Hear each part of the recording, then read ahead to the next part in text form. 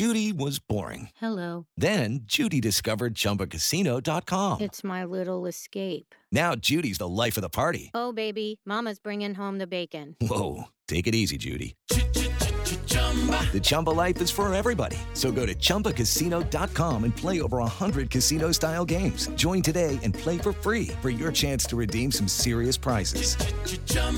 ChumbaCasino.com. No purchase necessary. Void where prohibited by law. 18 plus terms and conditions apply. See website for details.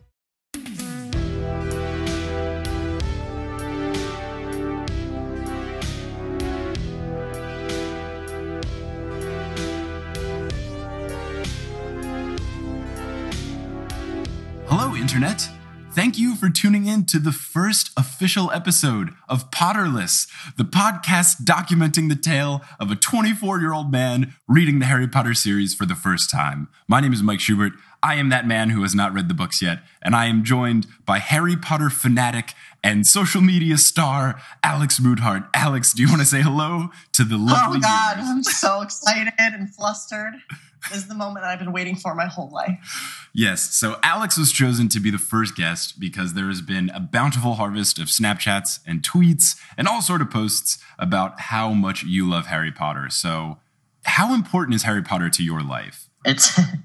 I identify a huge part of myself within the Harry Potter series. Like when I go, if and when I do go on dates, I need to know what house they belong in. Like it identifies who you are as a person so much. It's huge. Yeah, it's very important. Which house are you in, just to put it into reference? Hufflepuff and proud, biatch. So I did Pottermore far enough to where you do the sorting hat, and then I stopped playing. And I got Gryffindor, so... I think you're so great. Well, I thought I was going to get Hufflepuff because I was like, oh, like, they're the nice ones and the good friends. And then the questions were like, if you did something good, do you want people to know about it? And I was like, yes. and I was like, oh no, like I'm a douchebag. I'm in Gryffindor. Like, game. That's what that means. Yeah, it does. Because it was like the nice person would have been like, no one has to know. But since I like being rewarded for things and getting a little glory or prize receiving, if you will, I was like, wait, come on. So that definitely put me in Gryffindor. Totally fine. My hybrid house is Griffin Puff, so I got a little bit of Gryffindor. Oh, there you go. I guess I would be a Puff second because I'm not smart enough to be in Ravenclaw and I'm not mean enough to be in Slytherin, I hope. But let's get right to it. The first book, Harry Potter and the Sorcerer's Stone, or Harry Potter and the Philosopher's Stone, if you live in England. So I have not read past chapter 8, or I've gotten up to chapter 9. So I'm exactly halfway through the book. And we're recording this to just to kind of go through what I've seen thus far and everything. So for anyone that is unaware of how much I know about Harry Potter, I've read 0 of the books and I have watched the first 4.5 movies. So my knowledge is very limited. I think I fell asleep during part of 5. I saw like the beginning and then the end, but the middle is a blank. So I'm very limited, but that's the point of this journey, Alex, is to right my wrongs and go through the Harry Potter series. Journey. Okay, so let's just get it started right away. We're basically just going to go through my thoughts on the first 8 chapters of the book, and we're going to just talk about all sorts of things and go off on tangents, and it'll be a great little time. So chapter 1, The Boy Who Lived. So it centers around the Dursley family, so much more than in the movies, because in the movie, they were just kind of like, here's the Dursley family. They suck. They make Harry live under the stairs. And that was kind of it. So I was surprised with how much the book talked about them and went into detail about how much they suck. Yeah, I was always happy to be like, oh my God, the Dursleys are terrible. Like if any of my friends hadn't read the books, I was like, yeah, they're awful, but they're also like borderline sociopathic. They're terrible human beings. They're like mini Hitlers. They're really awful. And in the movies, I was like, oh, okay, like they're mean, whatever. But in the books, I'm like, oh, they're the worst. This makes sense. They're awful. They're mean for no reason except for jealousy, Petunia. So, yes, that's something that we learn later in the books and we'll discuss, which I don't think they really covered in the movies. So they have a snooty kid named Dudley, which, first off, awful naming decision by the parents to name their child Dudley Dursley, like terrible. That paints a great picture in your mind. Yeah, and I guess that's the point. J.K. Rowling goes with some ridiculous name choices in this book, and I guess that makes sense that, Dudley Dursley would be the fat, snooty kid. Right. So they reveal that the mom is Harry's aunt, so it is Harry's mom's sister. And in this chapter, Mr. Dursley sees odd things happen throughout the city. He sees a cat reading a map. He sees people wearing funny cloaks, and he sees a bunch of owls flying into the city. And he's very confused by all of this. While he's on his way to work, he hears people talking about Harry Potter and spreading rumors about the Potters having a son. So there's big confusion about what's going on. The mom and the dad Dursley talk. It's revealed that they know Harry exists. They know that Mama Potter is a wizard, and it's very well established that the Dursleys do not like wizards at all. Hate him. They really hate him, and you learn why later. So Dumbledore shows up, and here's my first gripe with the entire series. Things were great until I got to page 9. He puts out the street lights in the street with a device called the put outer. Is it really called that? It's called the put outer, and you're the third person that I've complained this to, and the exact response from all of them was, wait, is it really called that? It's really called the put outer. Wow. I thought it was called the luminous something. That's what someone else said, so I don't know if they renamed it later in the series or in the movie or what, but on page 9 or whatever, they say the put outer. I mean, straight to the point. So, but Dumbledore is the most powerful wizard that we know of, and he couldn't think of a better name for the put outer than the put outer. You know what? Sometimes it's the simple things that really get you by. Shoobs. We're here to judge. Shoobs. I bet you had to put her outer. I do. But see, you can't even just, it's so bad. God. It sounds like I'm trying to put out on a first date. Hey, that could be a better name. Okay, so Dumbledore and his put outer, they meet up with Professor McGonagall, who is revealed that she was the cat. She's super pissed off because the wizards are celebrating that Voldemort, or the one who he who shall not be named. He who must not be named. She's mad that they're celebrating that he's gone, but apparently he's had 11 years of terror. So, she needs to remove the stick out of her butt because 11 years is a long time. Yeah. It's a very, very long time. He who must not be named is a terrible, terrible, terrible man. He's actually a mini Hitler. Yeah, and he's got no nose, and he's like a snake-looking dude. This is the things I know so far. So Dumbledore, this is what I love, he gets super mad at McGonagall for calling him you-know-who instead of just straight up Voldemort. And I was like, yes, this is good, because the whole you-know-who, he shall not be named, I think it's so dumb. Well, for now. Oh, yeah, I think from what I've gathered from the movies, the whole stereotype or superstition is that if you say Voldemort, bad things happen, it's a bad luck thing, stepping on a crack. Is that what it is? You'll see. Oh, I'll see. Okay, good. A big thing is don't spoil anything. I've only read halfway through the first book. So she tells Dumbledore that there's a rumor that Lily and James Potter are dead, and Dumbledore confirms, so then she starts crying, which to me is oh, Lily and James Potter must have been really cool. They're one of the greats. Oh, no. So Dumbledore says that they have to leave Harry Potter with the Dursleys, and McGonagall is super pissed because she has been kind of following the Dursleys around and thinks they're horrible people. But Dumbledore says it's best so that Harry doesn't grow up knowing that he's famous. So I guess that makes sense. I don't know. Anyway, Hagrid shows up on his flying motorcycle with Harry in swaddling clothes, drop him at the door, and then they all decide to join in on the celebrations. And that's the end of chapter 1. Yep. So chapter 2, which is the Vanishing Glass. So Dudley Dursley is turning 11, and it's his birthday. And Harry has to make him breakfast. That's the rule. So that's what happens with any young boy's birthday. Their little slave boy has to make them breakfast. The slave boy that lives under the stairs has to make them breakfast. Yeah, standard. So Dudley's super pissed off that he only has 36 presents, which apparently is 2 less than last year. Honestly, fucking rude. Wait, rude that there's only 36 presents, or rude? Yeah. Yeah. Yeah. So his parents promise him 3 more, and then he's okay. Harry was supposed to get babysat by some cat lady, but she broke her leg, so they have to bring Harry along to the birthday bash. Oh, Harry sucks. That old lady just had to break her damn leg. So selfish. So, the worst. So they go to the zoo, they bring him with it. And then the narrator reveals that weird stuff happens to Harry that he can't explain. After he gets his hair cut, it grows back immediately. He's running away from bullies and jumps onto a school roof. He tries to wear an ugly sweater and it shrinks every time he tries to put it on. So little hints of wizardry. Puberty. Oh, wizard puberty. That's what it is. Oh, is that? No, that's like regular human puberty. That's what happened to me. Oh. I thought this was like wizard puberty, which makes sense of why they start wizard school at age like 12. Exactly. Oh, this makes so much sense now. I was wondering. I'm actually really proud of myself that was like the real explanation, but I mean, it would make sense though. Like you're becoming a man, you're becoming a wizard. We're gonna roll with it. I like we it. just broke ground on a genius idea. One that J.K. Rowling probably thought of.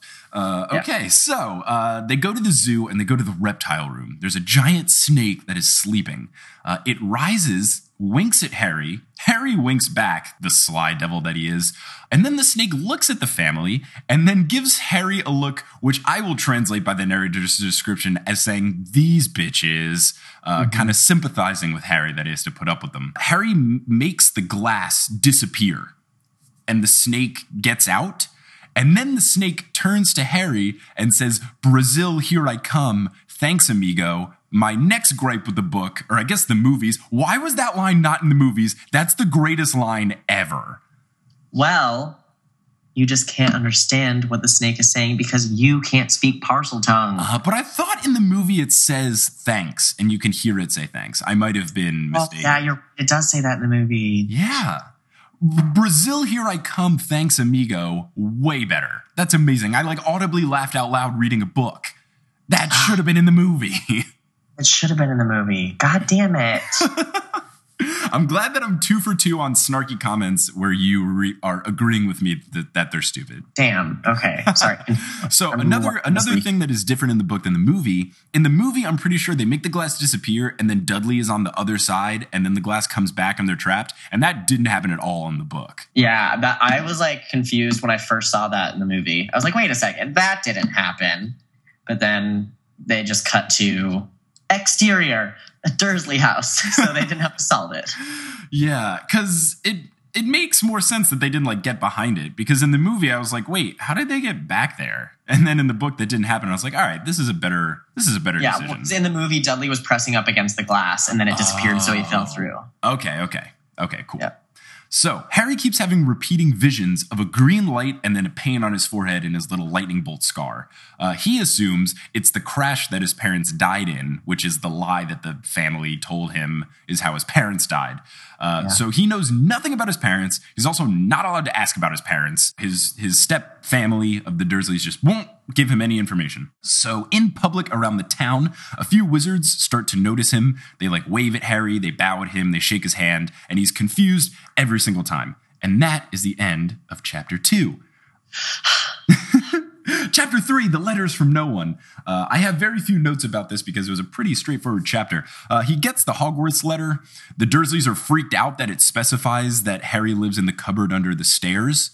Magic. Yep. They decide to not tell Harry what the letter says, but then they move him into Dudley's second bedroom, which turns out to be a storage room for his broken toys, which seems thoroughly excessive. Yeah. I mean, I had one. So then he gets a letter saying, like, in the smallest bedroom. So then they're super freaked out. There's letters coming in everywhere. And I remember in the movie that the letters are just kind of like flying in through the chimney and stuff. But in the book, they say that they're inside of milk cartons and inside of eggs, which is way cooler. I know. I was looking forward to that in the movie, and then it didn't happen. I was like, so much cooler. Like, right? Christopher Columbus directed that first film. I don't know where his expertise was lacking in that first movie. Wait, the director's name is Christopher Columbus? Yeah. He got fired though because the first movie honestly wasn't that good in comparison. See, and I think that's like what I remember, because I remember I didn't read the books, and then they made the movie of it, and I was like, all right, I'll watch the movie, and if I like the movie, I'll read the books. And I remember not liking the movie. It wasn't the best. You know, I've seen better. I've seen better variations of the first Harry Potter book in movie form. Like Wizard People, dear reader, because that's the greatest thing. Yeah. Yes. Oh, so good. Okay, so then Pop drives them on this crazy excursion to go to this cabin that's in the middle of nowhere. They have to like use a boat to get to this cabin. And then you enter chapter 4, the Keeper of the Keys, or as I like to call it, Hagrid fucks shit up. Yeah. So Hagrid comes because he knows Harry isn't getting the letters, and he's outraged, though, when he learns that Harry doesn't even know that he's a wizard. Like, he was okay-ish at the fact that they were hiding the letters, but the fact that Harry's like, wait, I'm a wizard? He goes, like, ape shit on the Dursleys. It's bollocks. Yeah. So then we get the glorious line of "You're a wizard, Harry," which made me really happy to read. My heart sang. And it's on his birthday. Yeah, it's just super sweet. So and all of it. So Hagrid announces that he's taking him shopping, and then Aunt Petunia is there, and then she lets out all this baggage that she was pretty much just super jealous that her parents liked her sister more than her because she was a wizard and was more interesting, and she was super jealous that her sister found love in James Potter, who's an awesome human being. And was this covered in the movie at all? Because I really don't think it went this deep. No, she was just like, your sister got blown up, blah, blah, blah, blah, blah. She was a witch. We had a witch in the family. And like her jealousy was clearly explained through her dialogue. And that's all that we heard. Okay, because the book goes like real deep, and it's like, oh, she has all this like pent up aggression and hatred and just is taking it out on Harry. And it actually gets like kind of deep. This is why I'm liking the book way more than my experience with the movies. Right? It's far better. So in this giant rant, she reveals the true death to Harry, like you're saying, the blown up thing, which is kind of ridiculous to tell an 11-year-old kid, like in an angry tone, like your parents exploded. That's how they died. Yeah. So Hagrid then describes Voldemort to Harry. He says that he was a great wizard, but then he went bad. He looked for followers like 20 years ago, got really powerful in all the bad ways, and Dumbledore is the only person that Voldemort fears. He explains that Harry is famous because he survived the attack where Voldemort tried to kill his entire family, and he was unable to kill Harry. And then Harry remembers more of his flashback after hearing this. He just there's more details rather than just a flashing green light. He just remembers a little more about it. And then Papa Dursley disses Dumbledore. I forget what he says, but he insults Dumbledore, and Hagrid gets like super mad and then tries to turn Dursley into a pig, but instead just gives him a pigtail, which is great. And Hagrid also reveals that he was expelled from Hogwarts, but doesn't say why. And this is my first hint of epic foreshadowing. That's going to come into play later for sure. It will. But I was trying to think of something like people don't understand like why it's such a big deal that Harry survived an attack from Voldemort. And it's like people that haven't read the books like don't get like why it's such a big deal. And when I think about Voldemort attacking an innocent infant and it surviving whatever spell he cast. You'll find out when you hear about it.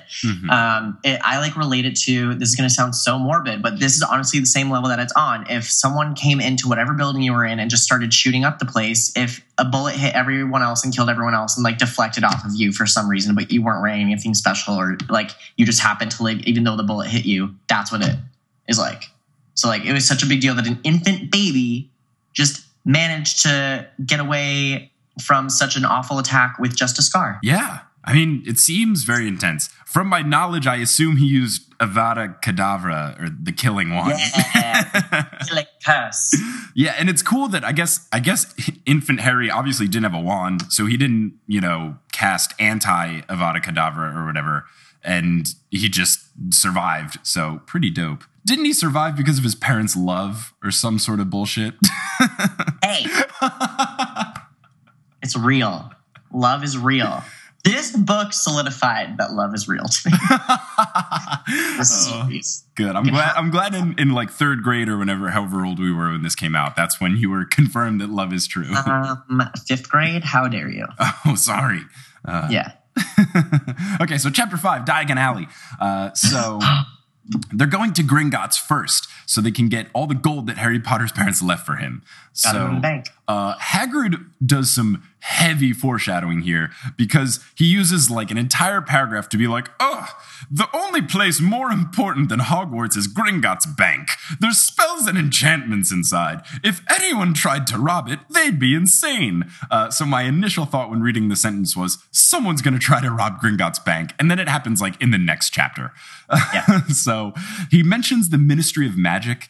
He says that they suck and that their main job is just to keep wizards a secret from muggles. I do think that they come into play in the 5th book. That's when like Umbridge takes over. I think she's from the Ministry of Magic. And I remember from the movie.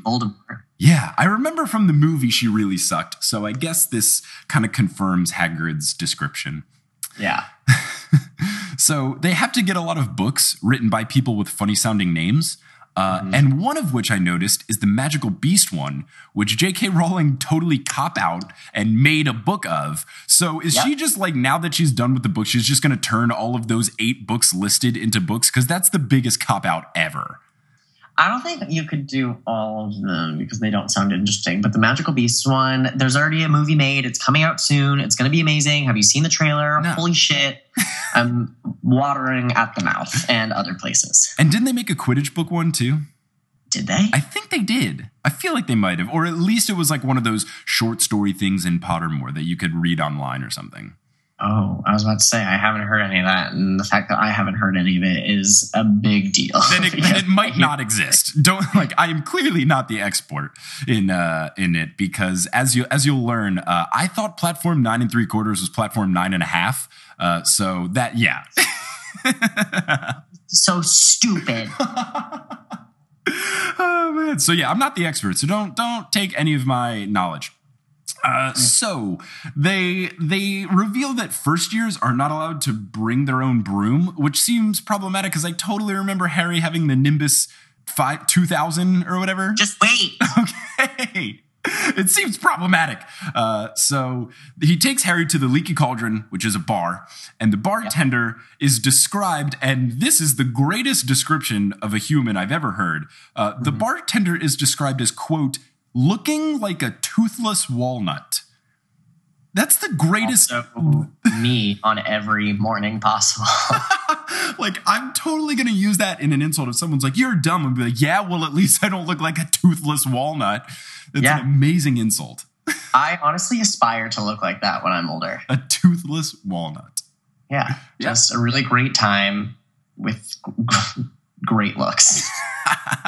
So the whole pub flips out when they realize it's Harry, and they all go up to him and start shaking hands, and they meet Professor Quirrell, who stutters a ton, seems really nervous, and teaches defense against the dark arts. And I know that there's like, isn't it something like the defense against the dark art teachers keep going away? Like, isn't that like, okay, I remember that being a thing. So when he said, I teach defense against the dark arts, I was like, oh, so you're going to die soon. And it's the same thing with like the smoking with a white lighter, that myth, like you'll die if you do that. Ah. Interesting. Do you know that? I do not. Is this? I learned about this the other day because if you're left-handed and smoke with a white lighter, Kurt Cobain, Jimi Hendrix, and one other musician, who was it? They were all left-handed, smoked with white lighters, and they all died at the age of 27. Okay, I'm gonna not ever use white lighters or smoke. Or smoke, just not a. No, I like my cancerless lungs, so I'm gonna keep that streak going at least until I'm past 27. Clearly, yeah. Once you turn 28, you're fine. Yeah. Okay. So he'll come into play later, I'm sure, and then I've learned later that he does. So they tap the brick to go into Diagon Alley. That seems very problematic. That the security system is just tapping a particular brick. Like, what if you accidentally hit a brick? Listen. Who's going to get back to that brick wall unless they're a wizard in Diagon Alley? I don't know, man. What if you were playing baseball and you hit it and a ball goes off that brick? I thought it had to go in like a certain pattern, no? It's just a certain... Well, I think he taps it 3 times, but he taps it with his umbrella, which you learn holds half of his wand in, because Ollivander later is like, you don't still have your wand that we broke, do you? And he's like, what? No? As he grips his umbrella tighter, so you learn that his umbrella is a wand. He taps it with the umbrella. So maybe you need a wand to tap the brick. in order to make it open. That's what I'm thinking. Using your brain for once, Shoes. God. So they walk through the alley. They go to Gringotts. This is my favorite, is that like there's a sign that rhymes that tells people not to steal things, which totally hints that Voldemort is going to steal things. They keep foreshadowing that someone is going to steal things from Gringotts. It's really heavy-handed.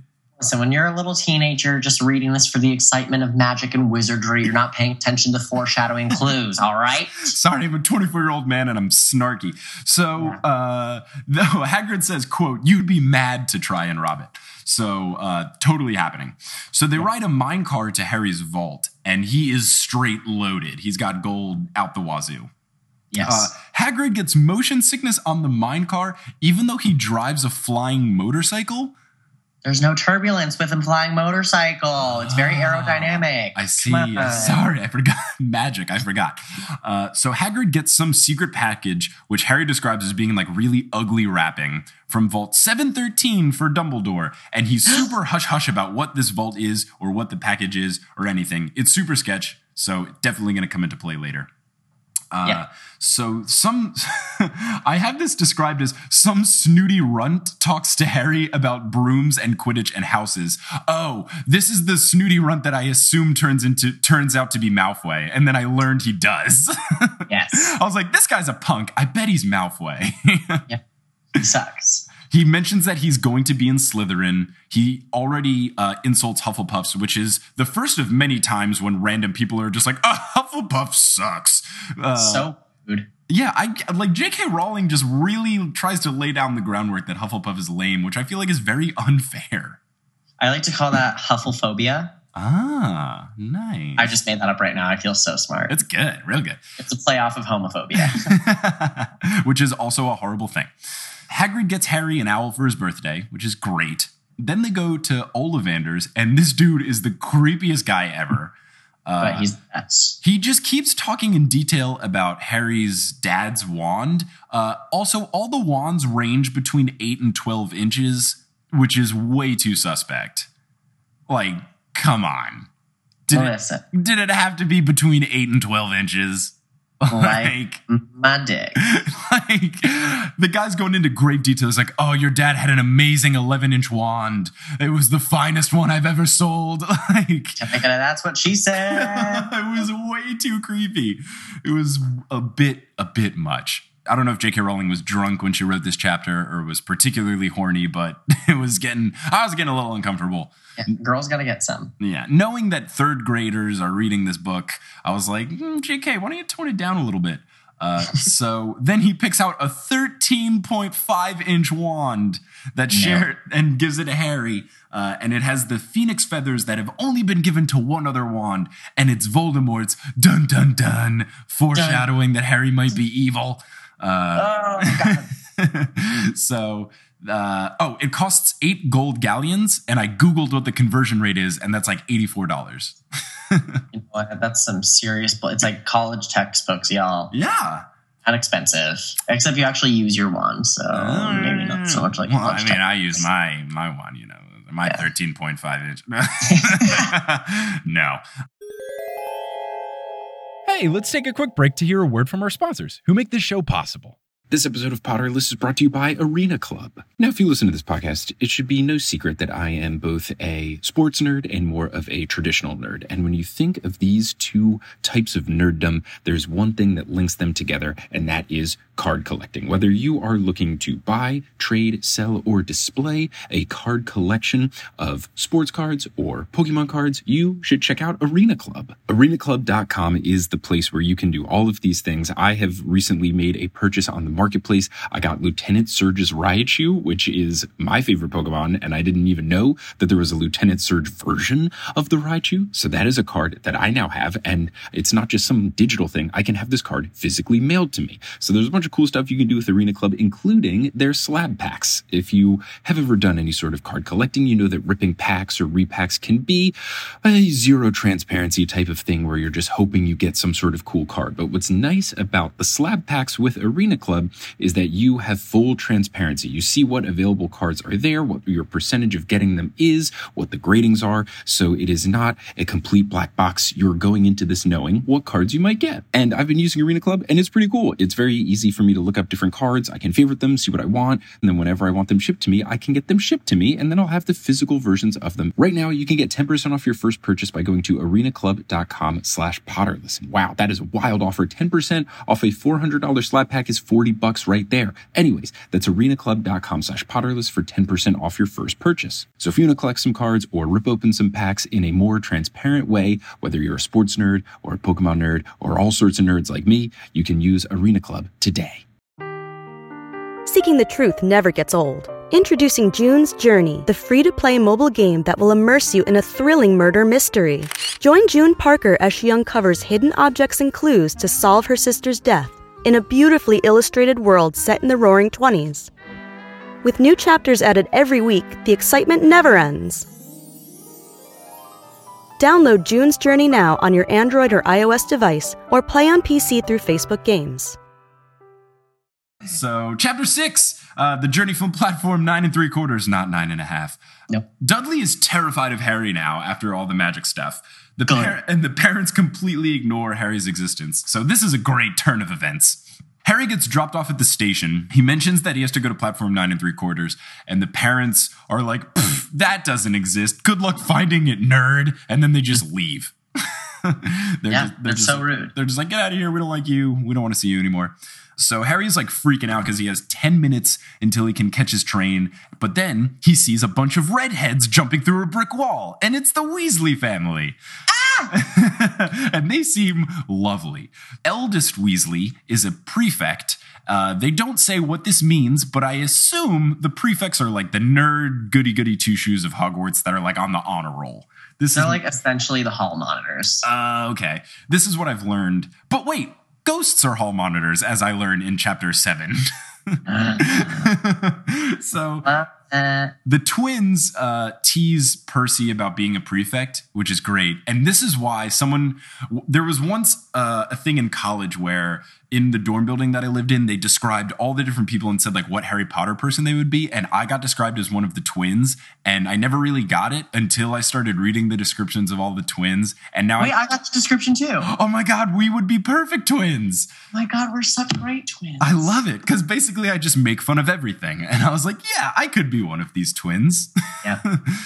So they tease him about being a prefect, and it's great. Oh, I had a note here. I said, because for everyone listening, I just have a list of notes that I'm reading as I write them as I read the book. I have, quote, I assume prefects are the nerds. Hermione's totally going to want to be a prefect.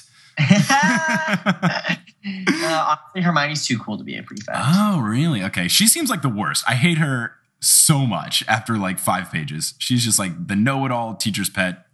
Hate her. But, yeah, she is annoying at the beginning. I mean, just like in the movie, she's annoying at the beginning. Yeah, like, I assume she'll come into her own and chill down and be normal. So then Ginny Weasley, when she finds out that it's Harry on the train, wants to meet Harry really badly, which I think is an amazing foreshadowing since she eventually marries Harry and they have children and all this stuff. I love that the first interaction is like, oh my God, I want to meet Harry so bad. Like he's in One Direction or something. Yeah, it's like Harry Styles. That's what I was about to say. Oh my God, we are twins. We're the twins.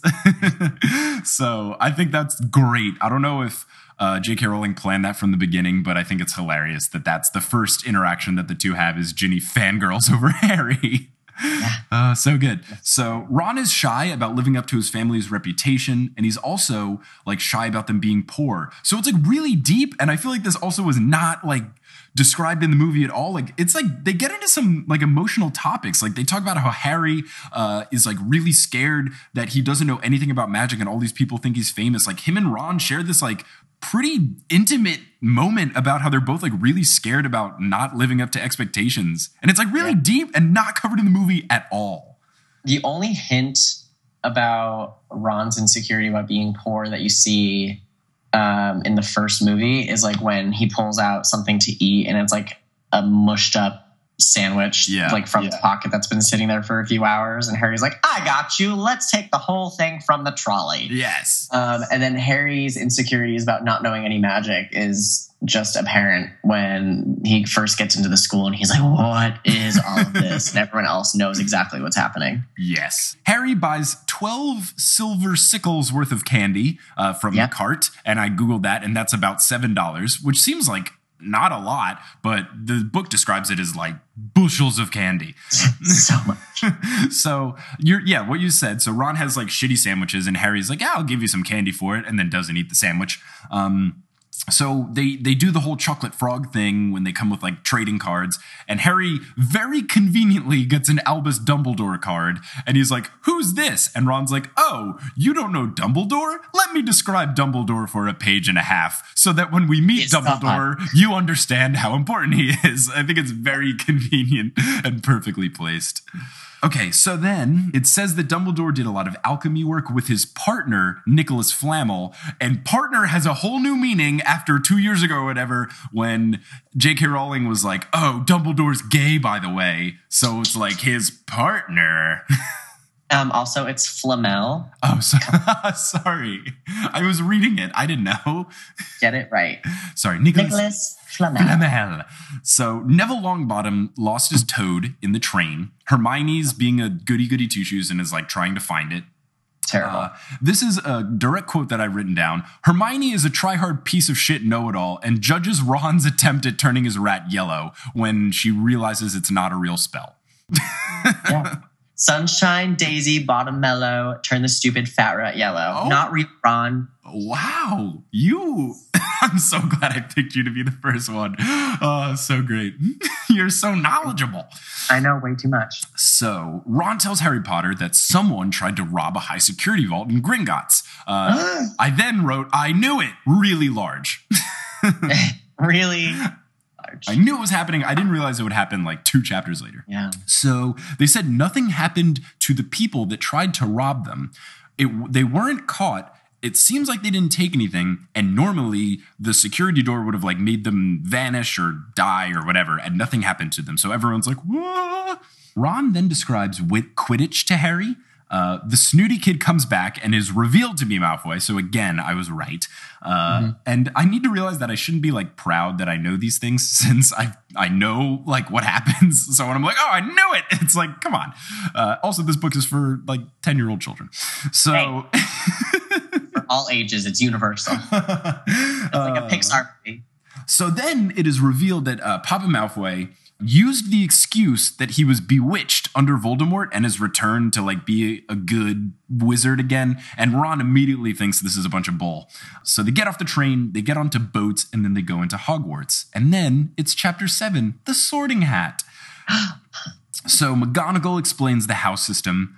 Everyone is terrified because they think there's going to be a test before the hat goes on. So like Hermione's like reciting all these spells and people are like flipping through books and Harry's just like frozen, petrified. Yep. The hat sings a song, and then it's revealed that there's no test. He just goes on your head and then picks it. He describes that Gryffindor is for brave people, Hufflepuff is for loyal people, Ravenclaw is for nerds, and Slytherin is for cunning people.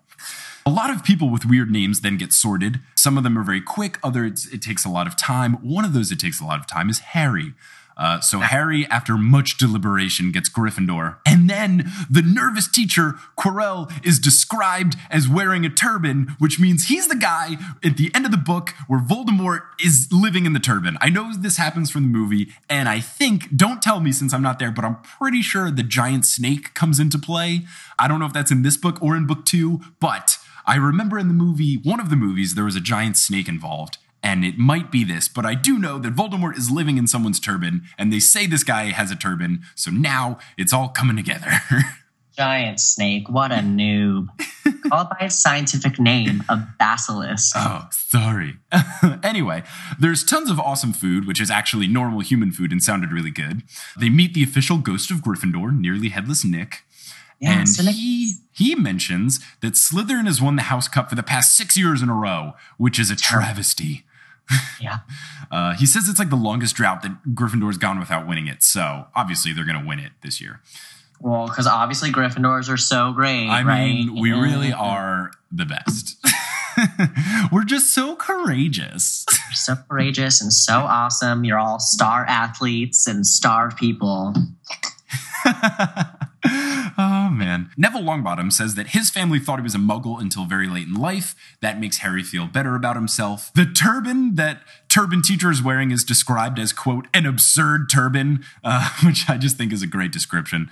There is a, quote, hook-nosed teacher that looks at Harry with a very funny look. And I was like, this has to be Snape. And then 4 pages later, they reveal that it's Snape.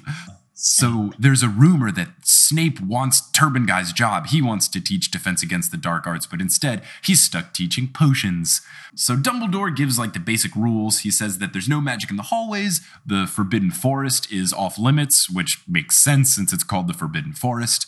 And then there's some particular room that is off limits, but doesn't give any reasoning. And Percy the prefect is like, they didn't even tell the prefects. This is so strange.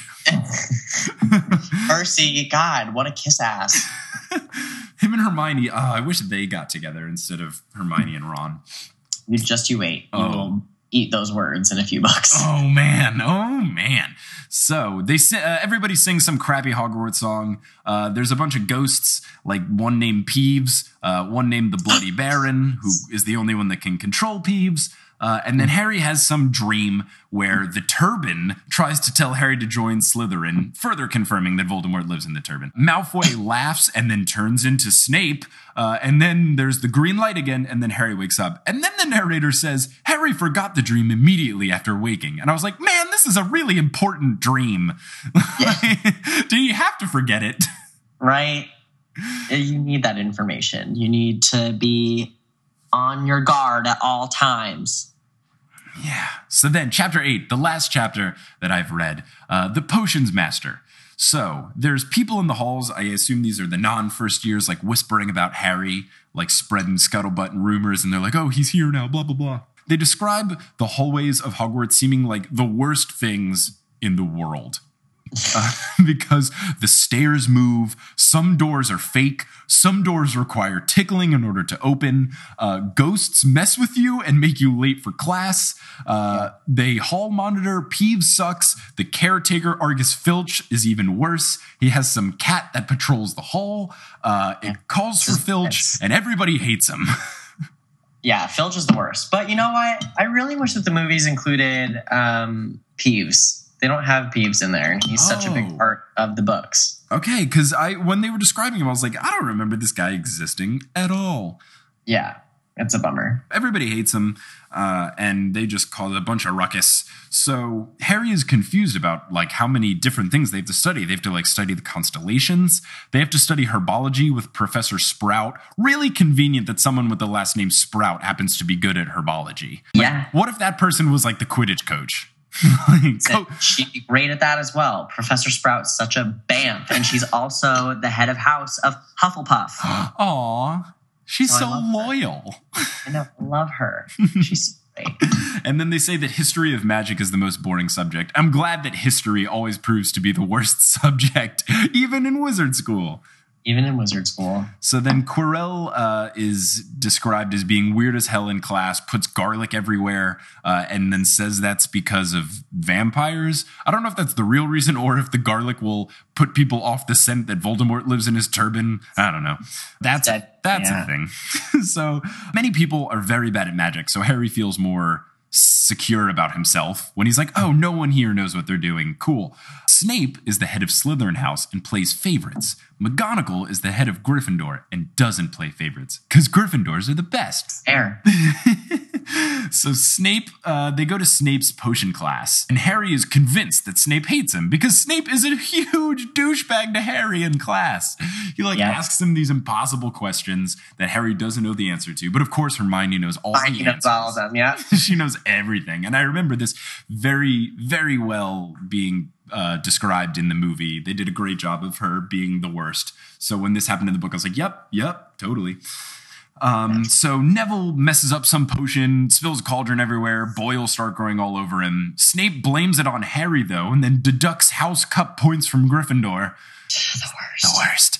Harry and Ron then go to visit Hagrid. There's more details about the Gringotts break-in. Word on the street is that it is the work of dark wizards. They said nothing was taken, but also that the contents of the vault were cleared beforehand, and the goblins are keeping these contents a secret, and they find out that it happened on the day that Harry and Hagrid are there. So basically, it's like whatever they were trying to steal, Hagrid got just in the nick of time. I don't know what it is. Maybe it's the Sorcerer's Stone, because they haven't said anything about it yet. So maybe that's what it is. They also haven't said who the Sorcerer/Philosopher is. So that's my running theory, is that it's the Sorcerer's Stone. I literally just thought of it now as I was describing this. So I'm really hoping it turns out to be that. And that is the end of chapter 8. And that's where I'm at right now. So...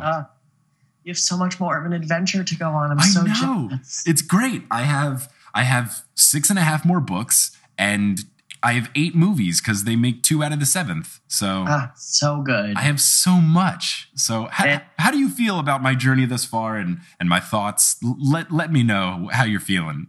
It's so great. I'm so jealous. It's like when every Christmas comes around, you're like, I wish I still thought Santa Claus existed. It's like, I wish I hadn't read the Harry Potter books so I could go through them for the first time again. It's so magical. It's like losing your virginity.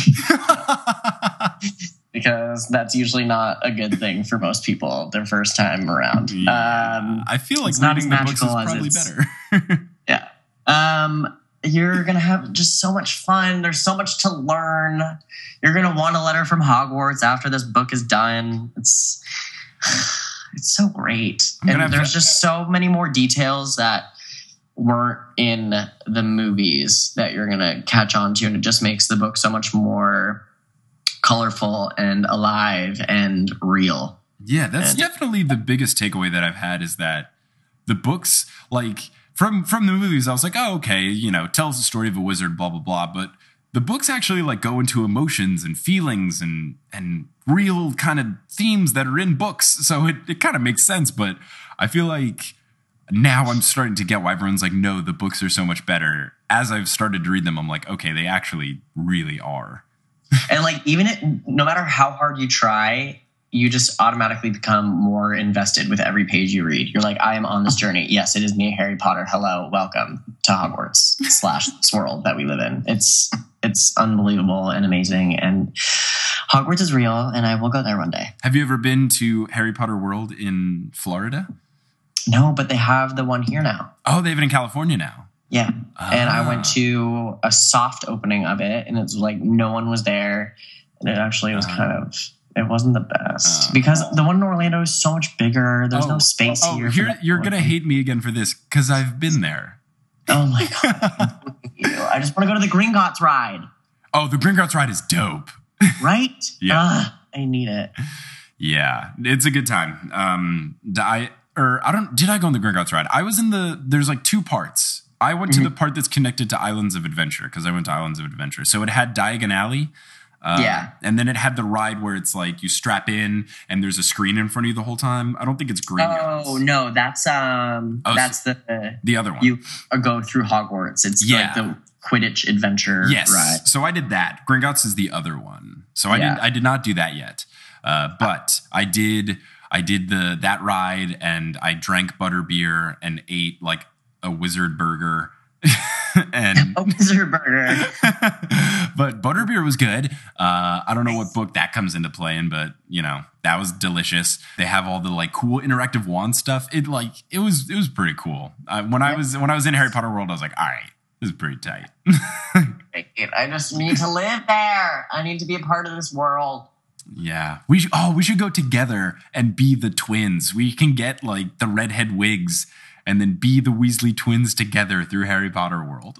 Yeah, it would be beautiful. And I was about to say something and I almost just ruined it for you. Caught myself. Good. Yeah, no spoilers. And the people that listen to this that have read the books are going to know exactly what I almost just said. Oh, good. That's what's so great, and what I'm so excited about this whole like podcast series is that like as I'll be describing things and like trying to guess about foreshadowing and certain things that happen, like most of the people listening have read the books and will know and will just be like cringing like, like I know what happens, like all this stuff, like everyone's like, oh, I know what's in that knapsack thing. And I'm just like, oh, I don't know what it is, maybe it's a stone. So I'm really excited about that, and especially since I've only seen the first 4.5 movies, is that like I assume that books like 5, 6, and 7, like intense stuff starts going down. So the fact that I know little bits of things here and there, like, I know Cedric Diggory dies in the Goblet of Fire tournament, but I don't know, like, why Snape kills Dumbledore, and I don't know how Harry ends up defeating him in the seventh. So it's exciting that I don't know any of the like major important things, and I'll start to learn those slowly as I read the books. And contrary to popular opinion, my favorite book is The Order of the Phoenix, the fifth one. Okay. So I'm interested to see what you think about it, because that's usually the least liked book out of the series. Interesting. Because so I recorded like an intro episode before recording this one where I kind of lay down all of the things I know before I started reading the book, and it's pretty pathetic how little I know. So pathetic, I didn't remember what the fifth book was called. It was the only one I couldn't remember the name of. Order of the Phoenix, it's the best one. Yeah. I just knew it was the one where Umbridge takes over and ruins everything. Yeah. Terrible woman. Yeah. Well, man, thanks for being a part of this. This was great. I'm so glad you were the first guest. The perfect introduction to Potterless. Me too. The journey of a 24-year-old man reading children's novels. I'm so honored. But yes, so thank you for being a part of it. Everyone listening, if you want to follow Alex Moothart on the social media, it's his name for everything, right? It's all just at Alex Moothart, pretty much. Cool. Nailed it. Awesome. Well, thank you for joining, Alex, and listeners, thank you for doing so. If you want to continue along this journey from platform 9 3/4, you can subscribe to this podcast on iTunes and follow along on Twitter at PotterlessPod. But yeah, thanks, man. And I'm glad that this journey started with you. Oh my God, I'm about to cry. Thanks. Oh man. Potterless was created by Mike Schubert. It is edited by Mike Schubert. It is produced by Mike Schubert and hosted by Mike Schubert. And the music is by Bettina Campomanes. Thank you guys so much for listening. And until next time, wizard on. Oh, and I forgot to mention this, but if you really like the show, please rate us on iTunes. That actually helps a ton. And I don't know, feel free to tell your friends or your mom about it. Guys, I really do appreciate you listening. And this is going to be a bi-weekly podcast, so I will see you in 2 weeks for the next episode. Hello, it is Ryan, and I was on a flight the other day playing one of my favorite social spin slot games on ChumbaCasino.com. I looked over at the person sitting next to me, and you know what they were doing? They were also playing Chumba Casino. Coincidence? I think not. Everybody's loving having fun with it. Chumba Casino is home to hundreds of casino-style games that you can play for free anytime, anywhere, even at 30,000 feet. So sign up now at ChumbaCasino.com to claim your free welcome bonus. That's ChumbaCasino.com and live the Chumba life. No purchase necessary. VGW. Void where prohibited by law. See terms and conditions. 18+.